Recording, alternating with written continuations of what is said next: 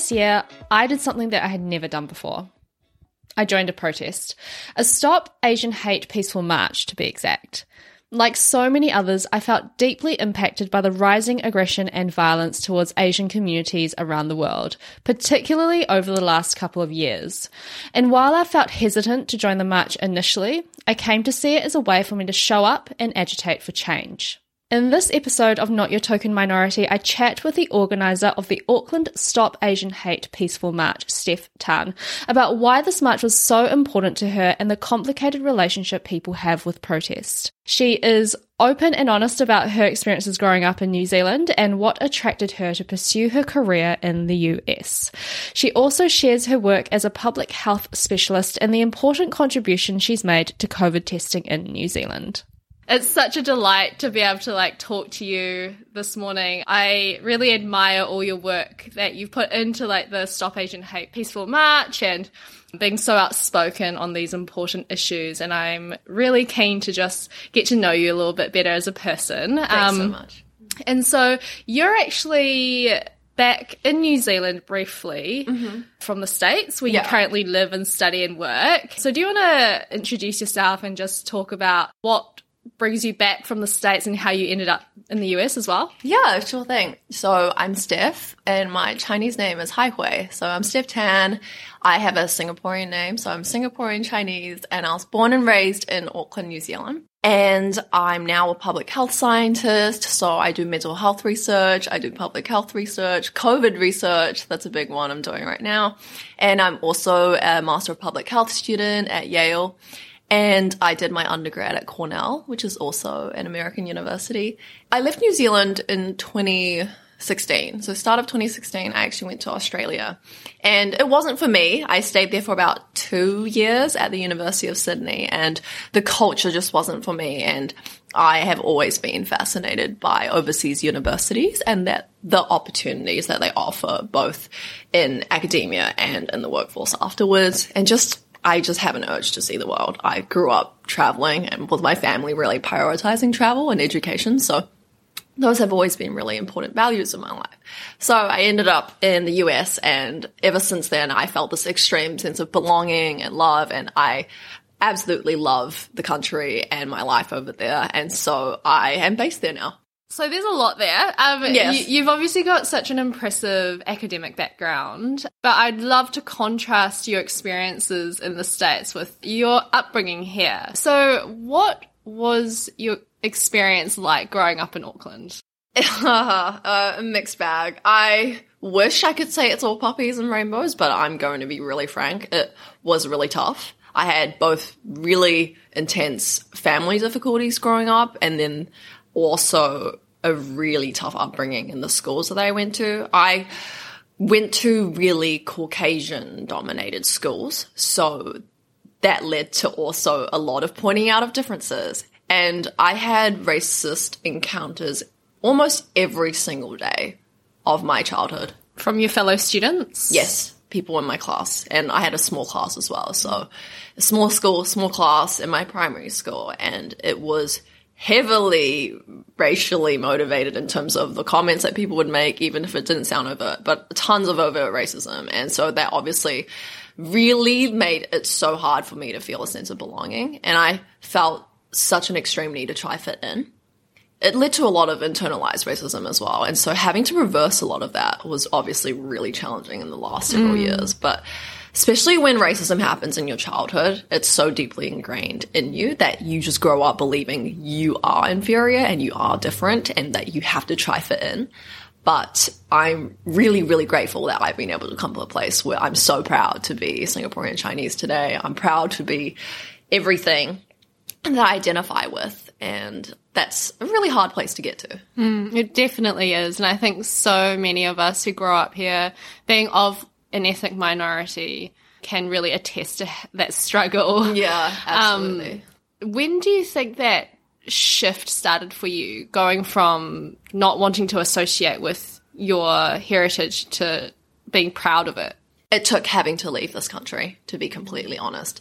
It wasn't until I moved to America. So a lot of the bullying was guided by stereotypes, and I feel like I had to just do everything the complete opposite way to break all those stereotypes. And sometimes it's positive, but sometimes it really isn't at all. And then the further you try to steer away from the stereotypes, you also just find yourself steering away from your heritage and going back to your family home and acting out, not enjoying your parents or your siblings, everything. It's horrifying. And you have this intense guilt, like maybe the way we treat our parents, saying don't speak in that accent or don't talk out loud at these events. I'm really embarrassed by that. And that's so horrifying that we grow up feeling that way. Right? I think about some of the ways that I acted and some of the things I used to say to my parents, and it makes me cringe so much. Like, I think when you don't go through that, you have no idea how horrifying, cringeworthy it is. When you think back on it, it's like, wow, that was such a terrible way to act. 100%. Yet we also have to recognize it's not our faults as well. Like, I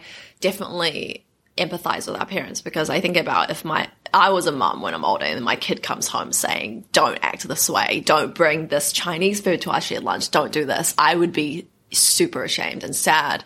But then at the same time, you have to realize kids are just trying to fit in this Western society. Yeah. And I try not to be too hard on myself about that. And it's hard to also not have resentment towards society, though, being like, I blame society for my behavior. I'm more of thinking we can be constructive on this and say, okay, I was once this, but now I can actively change that and decide not to think that way and have conversations with my family about that. That's more repairing and constructive. What was your relationship like with your family growing up?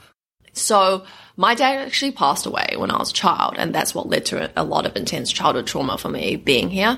Before he passed away, he actually raised me speaking Mandarin as my very first language in New Zealand. Nice. And so I went to school not speaking English, and of course everyone was like, okay, well, you're going to have to learn, which made complete sense. So I did, but then a lot of my cultures were really attacked, and I was attacked for being Asian, etc., all the time. And then he passed away. So a lot of students, they asked what happened, and they just made a lot of inappropriate comments. Let's say they were my friends and didn't make racist comments to me growing up. I'd say maybe they're just coming from a place of care. But it was this really awful curiosity that you shouldn't have for someone you just bully for years and years straight. Yeah. Then to be like, oh, tell me what happened. Oh, this and that. And I'd have a lot of people really belittle my experience by saying, oh, like my parents went away to Peru for 8 months. I miss them a lot. Or like, oh, they might get divorced. I'm so sad. And then I'd actually have to comfort everyone around me. So I spent my whole high school and primary school doing that. And that was obviously traumatizing in itself. So I moved schools and decided not to tell anyone what happened about my father passing away. And I just had to bottle up all my emotions. So obviously growing up, you know, that interplayed with all the racism that made my upbringing here so difficult. And my relationship with my mum and my brother became really strained because she obviously was trying to deal with that heartbreak and pain. And then I was feeling loss as well. And then my brother, he obviously not having a male figure in his life anymore was really challenging. He didn't have anyone to look up to, particularly, especially as my mum was struggling a lot. So that family dynamic definitely took about 10 years or so to repair. It's definitely a lot of work in the background that no one sees. And that's all the struggle at home that no one realizes. And so when I go to school after having all of that and someone makes a comment to me that's not nice, that just already makes it a million times worse, and they have no idea what I have going on at home. So I think that's such a hard one in terms of childhood, because a lot of people, you just never know what goes on at home for them. And then when people make, let's say, racist jokes that intend to be funny, they have no idea how that can impact someone. What is your relationship like now? Do you feel like the relationship in your family has mended? It's definitely so much better, for sure. It just took a lot of maturation on all of our ends. In terms of, for me, I grew up in a very caretaker role. So when my mother was really depressed from my dad passing and my brother was just trying to navigate the world as a male, the only male in our family, I am the youngest sibling actually, but I became such a caretaker. I made my own lunch from an extremely young age. I just started becoming really independent, and I was just forced into that independence at a very young age. And so I led my life that way continuously. And I had to leave home in order for me to actually establish gratitude for my family. And leaving home was meaningful to me in a lot of ways, in the sense that I don't like to see it as escapism, but I felt it was necessary. It was leaving all that trauma I experienced growing up here, both racially, both family-wise, and just being in this country that I feel like is really hard for me to belong in. I just had to leave and see the world for what it was. And then when I started missing my family, that was a whole new feeling for me, because I honestly didn't really experience that in terms, I definitely obviously miss my dad all the time, but missing my other immediate family members, because when you have such toxic relationships with people, then you just don't miss it really. So I'd go on school camps for a long time and everyone would be crying, missing their family. I'm like, I actually don't know that feeling. Maybe something's wrong with me. And then I left home to Australia for university and I missed my family so much. And I just started learning a lot more by myself about them. And my mum and I started bonding about my dad, actually. I'd almost get to know my dad in a way that I wouldn't have known him as a child. So getting to know him as an adult through my mum's eyes. So that was really meaningful and definitely helped to repair our bond. And we get along so much better today. And also that's because I came back here during the pandemic. So while this year has been really strange and weird and difficult, being back home in New Zealand, or I don't know if I call it home, but being in my home country, I am really grateful though that I have got to spend time with my brother and my mum.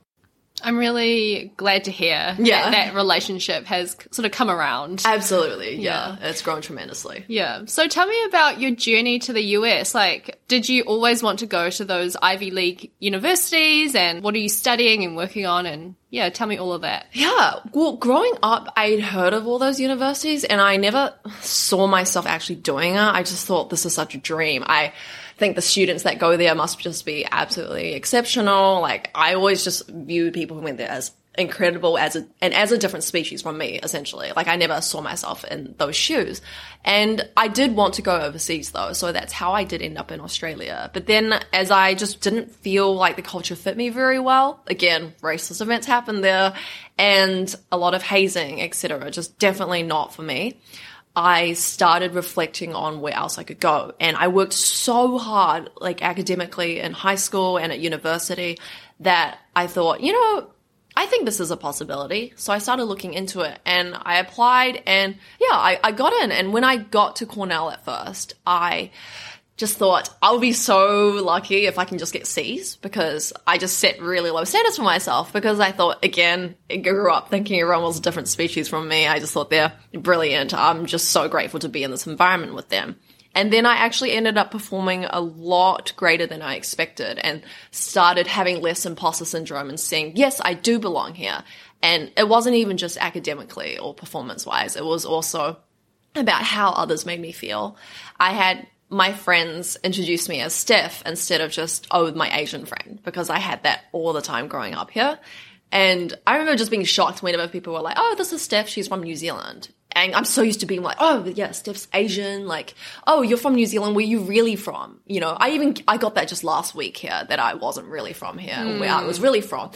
And then I just felt this extreme sense of surprise, like, oh my gosh, they're actually recognizing me for who I am. Or they'd be like, Steph, the nice, funny friend, actual personality aspects that I didn't have growing up, because it was just the Asian label. I just felt so excited to be a part of that community that I really felt this extreme sense of belonging. And it's what I learned. It's about, let's say you grow up here, if you perform well academically or in sports or something else, you can belong in a way, but you don't entirely belong until you realize you feel socially accepted. And that's what happened when I went to the States. It was so normal to be Asian at Cornell and to be a person of color and to speak another language. Almost every single one of my friends spoke another language. And it was so cool having that cultural diversity be celebrated and not pointed out as a negative difference. So do you think that comes down to the smallness of New Zealand as well? Yes, I definitely think so. We definitely have more of a village or small country mentality. So I always empathize with that when I reflect on certain difficulties that I face here. So you probably know tall poppy syndrome, right? Yes. So I didn't realize how big of an issue that was until I got back here. And that is partially due to the small country mentality. And it is really suffocating, honestly. But I hope that I'm hopeful that we can do more exploration, and the more that people travel, the more that they can come back to New Zealand with some appreciation with diversity. Totally. Yeah, do you want to explain a bit more about the tall poppy syndrome, just in case people may not understand it in those terms, and also some of the examples that you have of what you experienced yourself? Yeah, for sure. So I personally didn't know what tall poppy syndrome was until I got back here last year at the start of the pandemic. I had a lot of people explaining it to me after I had like numerous and hundreds of horrific interactions or just really strange interactions. So tall poppy syndrome is essentially when you have poppies growing in a field, and if one poppy grows taller, people will want to cut that poppy down so that it's at an equal height with every other poppy. And that essentially translates in terms of human behavior. If you stand out in New Zealand, if you excel, if you get excellence in your work or anything, then people may not want to celebrate that. They see your success as a harm to them or just as undesirable because it makes them insecure. And so instead of celebrating from you and being influenced by you and working together, they will want to just shut you down and not want to hear it and not want to include you socially. I really experienced that intensely being here, and it's hard to admit because coming back here, I always just saw myself as not better than anyone. I don't like to think of myself in that way. I really don't. So it made me not think about why people were treating me a certain way. I started just saying, oh, is there some personality issue with me? Like, it's strange because I have a lot of amazing friends in America that would never treat me like this, but I come back here. What's up? And it made me check myself too much. Like, I started having introspection, like, what am I doing wrong? And then I realized it's not what I'm doing wrong. I had to have people who were really meaningful in my life and really supportive of me to say, it's just jealousy. It's extreme jealousy. It's tall poppy syndrome. Even just meeting members of public. So let's say I'd go out somewhere, I go to events to try and make friends after not being here for over 5 years. And we'd ask each other like what we do for work. And then as soon as they ask me, oh, what do you do?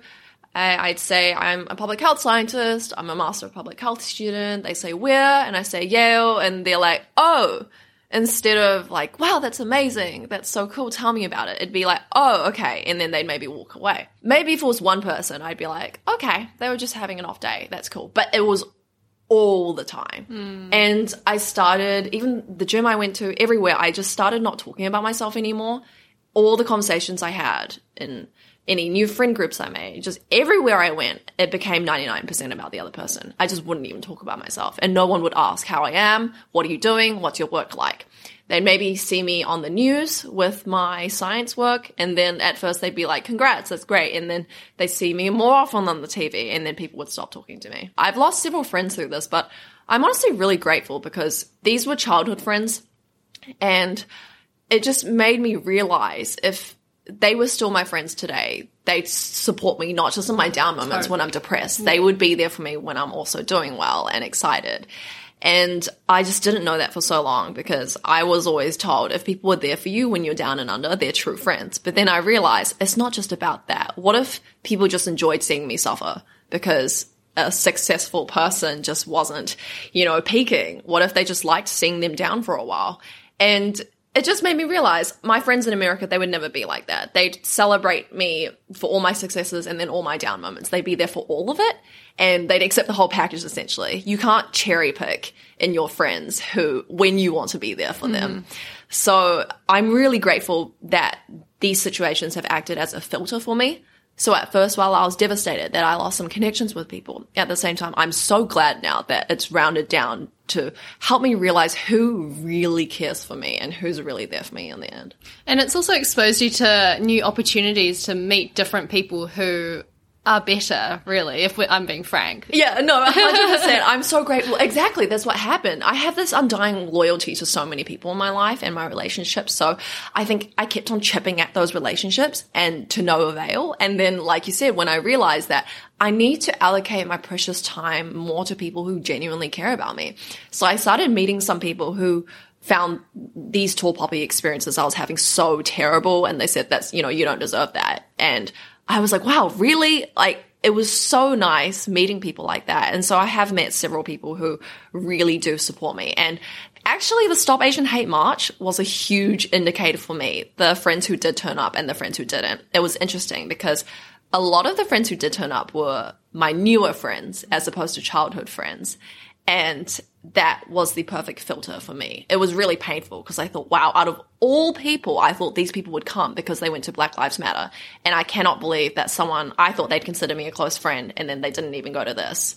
Not just for Asian people, but for the bare minimum of supporting me as a person. I obviously was painful, but I'm so glad now that I can see that so clearly. Yeah, totally. And that's a great segue into talking about the Stop Asian Hate. Yes. All of that movement. So I was really surprised to learn that that was your first time doing any kind of protest or march. Yeah. And you went ahead and organised it. Oh, with the help, a tremendous help of so many people, because I didn't even organise a 21st birthday party. Like, I can't organise big events. This was crazy, let alone over a 1,500 people. It was really an extraordinary effort that took so much energy out of me. I think, you know that metaphor or picture where a duck is swimming on top of a river and it looks very calm and serene? Then you see a snapshot of their legs and they're paddling insanely fast. That was what we were going for, essentially, for the event. I think when people see me organizing or at the event,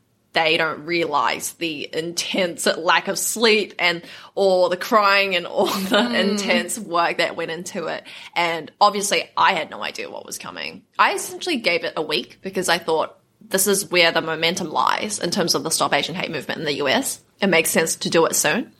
But also a week is some amount of time to gather some people. I didn't expect that many people, honestly. I just said to my partner, let's just do it.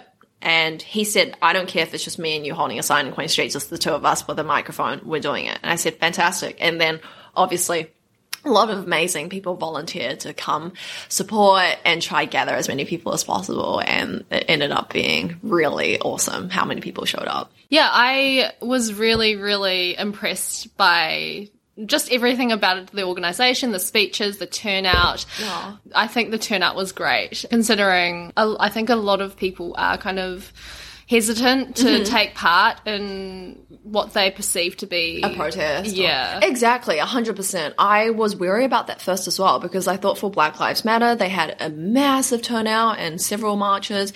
And then with Stop Asian Hate, at first I was like, oh, it's really sad that people have this selective advocacy of Black Lives Matter over Stop Asian Hate.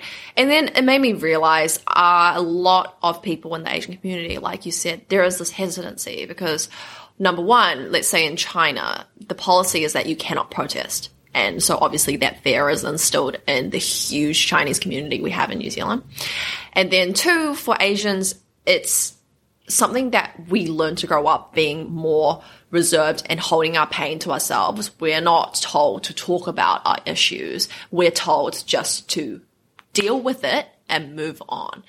And that's why when we see an event like this, maybe a lot of people are opposed to it. But then it was really incredible seeing the people who were opposed to it but had a mind switch as they realized, you know what, this is such an incredibly important cause that it hasn't happened in this way here yet, and we have to be a part of that. And it was really beautiful seeing the people who were able to come out, and even the children of parents. It's really amazing seeing that. Where do you think that mindset shift came from? For me personally, if I give an example, I also kind of had a little bit of hesitancy, if I'm being honest, because that's understandable. Because protest is associated with quite negative things. Oh, but 100%. Then yeah. I thought about it and I was like, you know what? I can't not go to this if I say that I am in support of all minorities and equality and all that kind of stuff. Like for me, it was a no-brainer after I realized that. Yeah. What do you think it is for maybe some other people you might know who were hesitant but then changed their minds? I think it's really beautiful you had that realization, honestly, because it just shows how important this is to you and for a lot of people. So I really commend that. For me, I thought because I grew up in a Western society, so I saw movements / protests as really normalized in my life, even though I am Asian. And like you said, protest has really negative connotations. I completely agree. I definitely didn't want to portray it as a protest. That's probably why I was so militant in every single interview, saying it's a peaceful march, peaceful march. And everyone I came across were just like, peaceful march. And so I really liked that. And a lot of people obviously started using that terminology. And that wording really matters, because then you see the way that other people portray the event. They say, oh, come to this really nice solidarity event. And people just talk differently when they see peaceful march, because you see protests and it brings out this more intense energy that people have. And so it was really cool that even just the language change really drove a different way of thinking. So I actually had a close friend who was Chinese, and she was all for supporting me in organizing this event. But then I said, okay, so like, do you want to come do this with me? She was like, wait, like, I don't know about coming. And I was like, wait, what? You're sitting with me as I started the Facebook page. And she said, honestly, I just don't think protests are a great idea. Like, I think, et cetera, what you were saying. And I completely understood it, because a lot of people think that way, especially in the Asian community.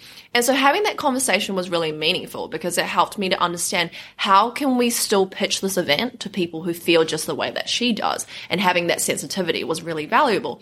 And what switched for her was when she saw the numbers grew on Facebook and say, this isn't just a little thing. This is huge, and this is meaningful, and this is what's going to drive social change. And it took me explaining that a lot as well, about what we're doing. We're not yelling aimlessly. We're having intention and purpose, and imagining what it's like for all of us, Asian people especially, standing together with other racial groups and saying, hey, it's not just us Asian people talking about this. It's others who want to support us. Actually visualizing that was really important. And so in the end, she got other friends to turn up with her, and she was totally there in support at the front. It was really amazing. And I also had a white friend. She told me that so she has a lot of anxiety about being in crowds, etc. And so she said, oh my gosh, I don't know what to do, because I really want to support Steph and the Asian community in this. And like you said, support minority groups. And she said what switched it for her was, in the end, what kind of person do I want to be? And then she actually ended up gathering all her friends to come as well. Yeah, nice. Yeah. And, you know, I don't want to sort of put out the message to people listening, like, if you don't go to protest, then you're a terrible person. Oh, yeah, 100%. You know, I understand that protest isn't for everybody, but absolutely, I do believe that if you genuinely do believe in a cause and you are able to go to a protest or peaceful march or however you want to frame it, yes, I do think that that visibility is important to sort of amplify everyone's voices and push for those causes. Exactly. I get that there are other ways of supporting and creating change, but I don't know, I feel like real change really needs to be systemic and needs to come from the top. And the people at the top aren't really going to make those changes if they don't see people, 100%. In the end, it takes individuals all turning up. If one person even thinks, maybe everyone else will go, I don't need to go, it doesn't matter. That's not the way we should think. We have to realize us as individuals are so powerful and impactful, and every single one of us makes the biggest difference. Yes. What's really interesting is back to what you were saying about how people felt about the event. So I had a ton of Facebook messages before the event leading up to it of people saying, I really support this and I think it's amazing what we're doing here, but I just can't come because I don't know how I feel about protesting. It just seems useless to me. And I said, totally respect that, not forcing you to come at all. I really appreciate your solidarity. That's everything. And then they switched eventually just because I didn't force them. Yeah. And also because they realized, you know what, everyone is turning up to this. I'm seeing this on WeChat and other Asian platforms now. It's not just something small, it's something really big. Yeah. And a lot of us find strength and a lot less fear when we realize thousands are standing around one another. Or definitely. Hundreds. Yeah, because it can be very scary just even on a legal level of just exposing yourself to the public like that. Like, I know a lot of people who wanted to volunteer their support. They said, oh my gosh, I just don't know how my parents would feel about it. I don't want my name anywhere. I don't want people to see my name. It's just terrifying. And I say, I totally get it. I really do. So I think just acknowledging that you totally understand actually did spark a lot of people to come anyway. Yeah, because they felt like their concerns were addressed. and that it was a choice that they were making, and it wasn't just me being like, you have to come. Yeah. So yeah, that point about the parents is really interesting as well, because I also hesitated about telling my parents. I actually didn't tell them until they asked me what I had got up to that weekend. I was like, oh, you know, I took part in this like little march. little shindig on the weekend. Yeah, and they were so supportive. Aww. They, you know, on WeChat you can send those little like the emojis. Yeah, emojis, and they were like, celebrating, and I was like, oh my god. That's so nice. What a relief. Yeah, it was a relief, and it was actually quite moving because I didn't really know where my parents stood in terms of that, and to know that they supported me and being so active and vocal, it has really encouraged me to do more of that work now. Oh, I'm so glad to hear that. That's such positive reinforcement. I actually had the same. I first told my mum about this because she knows, just growing up, we've had so many conversations about racism, and she'd always say, we just have to put up with it. It's just what we do. We came to this country, it's just what we have to put up with. And it's like, no, like, I can't. Like, she says racism is just going to last forever, deal with it, essentially. And so when I started this event, she said, I support you wholeheartedly as a person. I don't entirely agree with what you're doing, but I'm going to be there to support you. And then when she saw everyone show up, she was so blown away, and she was so proud. It was so meaningful. Like you said, having that validation, and she just never operated in a way that would agree with this type of event, but she was totally there for it. And she said, this is so important that your younger generation does this, because she says, I understand as a migrant, I think differently from you. You were raised here, born and raised with racism as a child and still ongoing, that you guys all have to speak up now and drive that change. So she finally saw that. I feel like we just kept hitting a wall with that conversation, but after her just seeing everyone turn up and actually show up having the same stories, it made her realize that this was actually so meaningful. I love that. Yeah. And what was it like for you leading that march down Queen Street? Because I remember, like, there were so many people, and everyone on the sides as well were, like, watching, and it looked like they were in support. Yeah, it was so surreal. I couldn't see everyone until some of the photos, and I thought, oh my gosh, I didn't realize that many people were behind all of us. And so that was a really cool, amazing feeling. And I lost my voice because that's just how... You were yelling so much. Yeah, I know. It was just so cool seeing the crowd get really amped. And so I thought, you know, the person doing the chants has to also get everyone really amped and put in 100%. And so many people afterwards told me they lost their voices too. And that was so sweet, just hearing that we put in everything.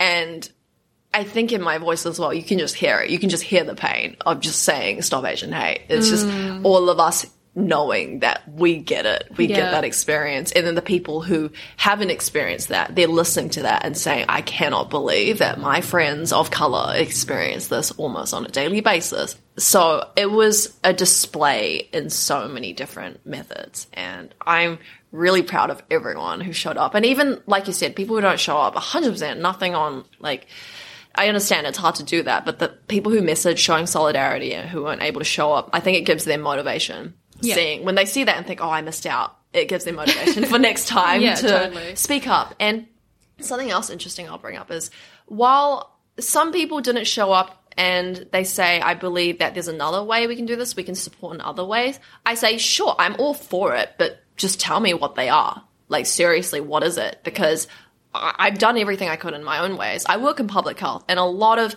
that work is about reducing inequalities in terms of racial inequality, income inequality, everything. So it's inherent in my work.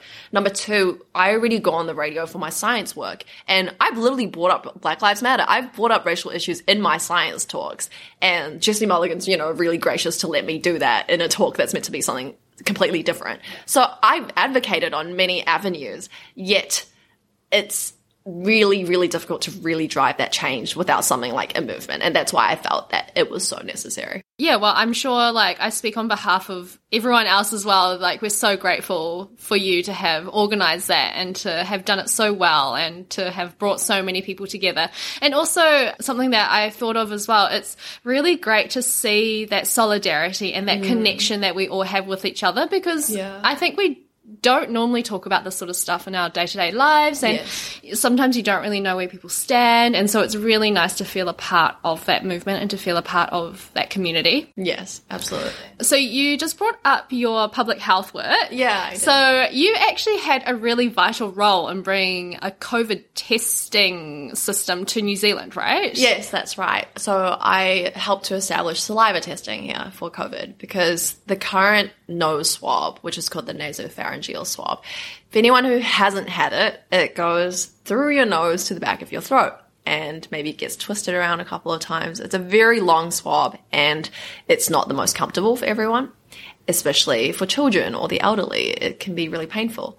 And with saliva testing, because it's really painless, you just simply drool in a tube, it actually enables you to test more frequently, because those border workers, they don't want that long ass swab in their nose all the time. And that's how we get those cases that come out into the community, because they won't get tested. And, you know, we've had news come out earlier on in the pandemic how some people hadn't been tested for over 3 months. And obviously that came as a huge shock to us. And we have to realize it's because the test that's available to them is not very comfortable at all. But now that the saliva testing at the border that has been implemented, it's really exciting that people can feel they can test with more comfort now. And I'm so excited that that's been able to roll out here. Yeah, how were you able to bring that over? Because it was actually a Yale method. Yeah. Yes. So I am working with Dr. Anne Wiley. So she's actually a Kiwi who works at Yale, and she invented the saliva testing method at Yale. It's called Saliva Direct, and she's been doing phenomenal work with our team in the US with rolling out saliva testing across over 36 states now and over 100 labs. It's really phenomenal. It's testing all over the country and really helping to save this pandemic a ton. And she's also expanded to the Philippines, so they're doing Saliva Direct over there now. And then I said to her, I'm in New Zealand right now, and I'd love to bring Saliva Direct to New Zealand. I think this is so important, and I can't believe we don't have it already. The thing about Saliva Direct is that it's a non-commercial method, so it's aimed to be free. It's essentially a protocol, meaning it's like a recipe or a method that she just put up online. And so scientists can look at that and follow that recipe or method and actually implement it themselves. So I sent that protocol to Dr. Ashley Bloomfield, etc., and other awesome health leaders in New Zealand. And from there on, it took a while to push, for sure, because it does come with a lot of skepticism about the accuracy of saliva compared to the swab, because the swab quickly defaulted to the gold standard. Everyone just saw it as the only way to test. And with innovation, it can come with a lot of drawbacks and a lot of fear. So having to bridge over that fear was a huge part of my 2020. And then finally, by the end of 2020, I was able to convince a lot of scientists that we're determined to do this. And so they started getting some saliva samples at Jet Park, which is the COVID positive hotel.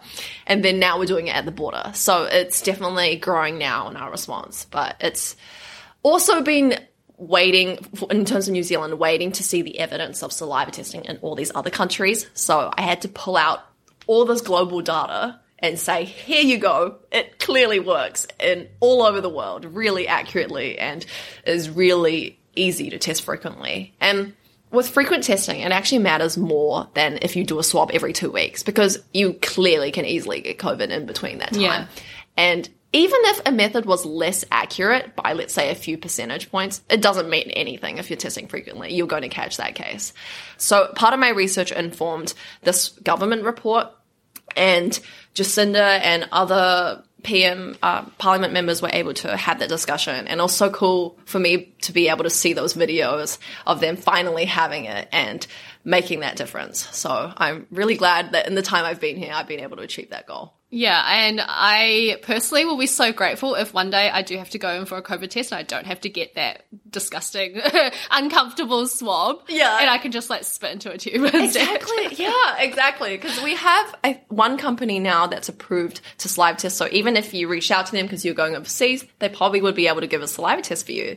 As a lot of countries, they actually accept saliva as a testing sample. So you don't have to get the swab. So that's amazing news. And then we'll have some more companies here also as testing. And I've also been helping with Ryman retirement villages. They have several across New Zealand and Australia. And they got in touch with me after seeing my work on the news. And from there on, we worked to get saliva testing in retirement villages for the elderly population, who we know are the most vulnerable in terms of COVID. And that was so meaningful knowing that they could get a lot more of a comfortable testing method because they already suffer from many other health conditions. And that would have been the cherry on top, having some awful swab go for them.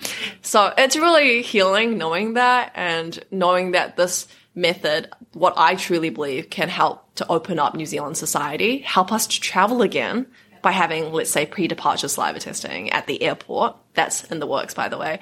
So just knowing how meaningful this can be in keeping us safe. And also just obviously my experience of my dad passing away when I was young. I don't see COVID as just this pandemic virus. Like I connected with it so deeply on a personal level because I know what it's like to lose a father at such a young age and then navigating life with a single parent. And when I see people's fathers and mothers, etc., family members passing away from this, I'm not desensitized to it in any capacity. And so that obviously drives a lot of the work I do that to try to keep people safe. And there's no monetary gain from this. Like a lot of the work that Dr. Anne Wiley and I are doing for New Zealand, that's voluntary, essentially. It's our research that's in America that, you know, gets paid, but this is completely for free. Yeah, that's amazing. Thank you. What is it like for you working in public health in a country that's so criticized for its health system? In terms of America, because I'm coming from a country where I grew up with universal healthcare and I know how that hugely impacted the lives of me, my friends, and my family, I want to bring that experience to America and say, this is not a crazy, radical, strange socialist agenda. Literally, universal healthcare is a basic human right. It's really wild how most developing countries, if not every single one, developed countries, I mean, have a universal healthcare system. America is the only one that doesn't, yet it is the wealthiest country out there. So trying to implement a universal healthcare system one day, I know people will say, okay, that's crazy. In America, no way. But I've done some things that were considered impossible before, so there's no doubt that I can try, hop onto that. So if not universal healthcare, which is essentially a goal in the end, having mental health policies set into place where you can subsidize therapy and other mental health care and really innovate what mental health care should look like in the future. Realizing it's not just for those with diagnosable mental disorders, making it accessible and equitable for everyone, to normalize therapy and other mental health treatment methods as a really normal social behavior. It's just like if you have a cold and you go to a doctor, people don't blink an eye. They say that's normal. But if you don't have a mental disorder and you get therapy, people might be like, oh, it's like, what's up? That's actually a really interesting field that I want to change and say it's totally normal to get therapy, especially if it's subsidized. It's good for everyone. Every single person would benefit off it. Yeah, and a big part of that is removing the stigma around mental illness, right? Absolutely. And removing that sort of perception that therapy is only for times when things go wrong in your life. Exactly. And also, I feel like therapy or being able to see a therapist is such a privilege as well that not everybody is able to access. Yes, sadly it is. And I hope it is not that way anymore because I didn't get therapy until very late in my life. I wasn't ever offered any counseling after my dad passed away, which I found really shocking to me. And I think obviously there are layers to that associated with racism, etc., growing up here. Whereas when I went to America, it was so normal for my friends and I. Because we were part of a college campus, we had subsidized mental health care and other healthcare treatment that a lot of people wouldn't have been able to have. And so counseling was really normalized and everyone would talk about it very freely and openly. And I said, man, imagine, I just acknowledged that this was a bubble that we were in. Imagine if the whole country or the whole world could talk about therapy like that. And we had policies set in place to remove that stigma and make it really normalized. That's something that I can really explore through my work in public health. So I'm excited about that. Will there be a day when you bring all of your skills and experience and work back to New Zealand? That's a hard one. I've gone on this a lot. I honestly don't know because I can't predict the future. And I'm someone who doesn't like to plan for the future in that way. I currently see myself in America because I just feel this extreme sense of belonging there and I just love it. Everything about my friends, my college life, my work opportunities. It's just, I feel very me there, and I can be entirely myself. Whereas the tall poppy here is honestly so intense that I feel like suffocated, that I can't entirely be myself and I can't express myself, that it feels almost too challenging to even imagine myself working here. So that one is a hard one. I'd have to revisit that, but I'd love to see myself in America in the next couple of years for sure. Nice. Yeah. And what about next steps in terms of your work in anti-Asian racism? Did you end up going to the Sydney March? Oh, no, I didn't end up going. So that came with some travel difficulties visa-wise. Yeah, but I was in contact with the organizer and I watched it live actually from my room, and that was really beautiful to see that. So it was so meaningful seeing the Sydney March be inspired by the Auckland one and take place, and they held it so well, and they held it as a vigil, so that was a really different vibe and aura, and I really liked that. And they are now establishing, I believe, a Brisbane and Melbourne March. Nice. So it's so fascinating seeing this grow. Yeah. And then my friends who fundraise the Stop Asian Hate tote bags, they actually said that they were a UK person was inspired by the Auckland March, and so they want to hold one over there. And so that's really meaningful to hear that as well. That must be so amazing to see the influence that your work has had. It's really overseas. Crazy. It's really phenomenal. Well, ever since I got interviewed by the Wall Street Journal, and then because that was global, a lot of people then started messaging me on LinkedIn and seeing everything. And then so I've had even, I believe, a CEO of Walmart or a Walmart leading team asked, they wanted to have a panel and see how they could contribute to the Stop Asian Hate movement. Wow. And they asked me to speak. And then some CNN, etc. A lot of people reached out, and I can't accept everything because I'm already overwhelmed with a lot of messages, because with all this positivity, unfortunately, comes a lot of negativity. So I've actually had to take a huge break from the space, and it's not that I don't care, obviously. I've spent my whole several months dedicating myself to this cause, and I, in the end, have had to pull back in some areas just to really take care of myself, because I can't advocate as strongly as possible if I'm not doing that well. Totally. It's really hard because while I know most people are really supportive, those really harsh words from the public and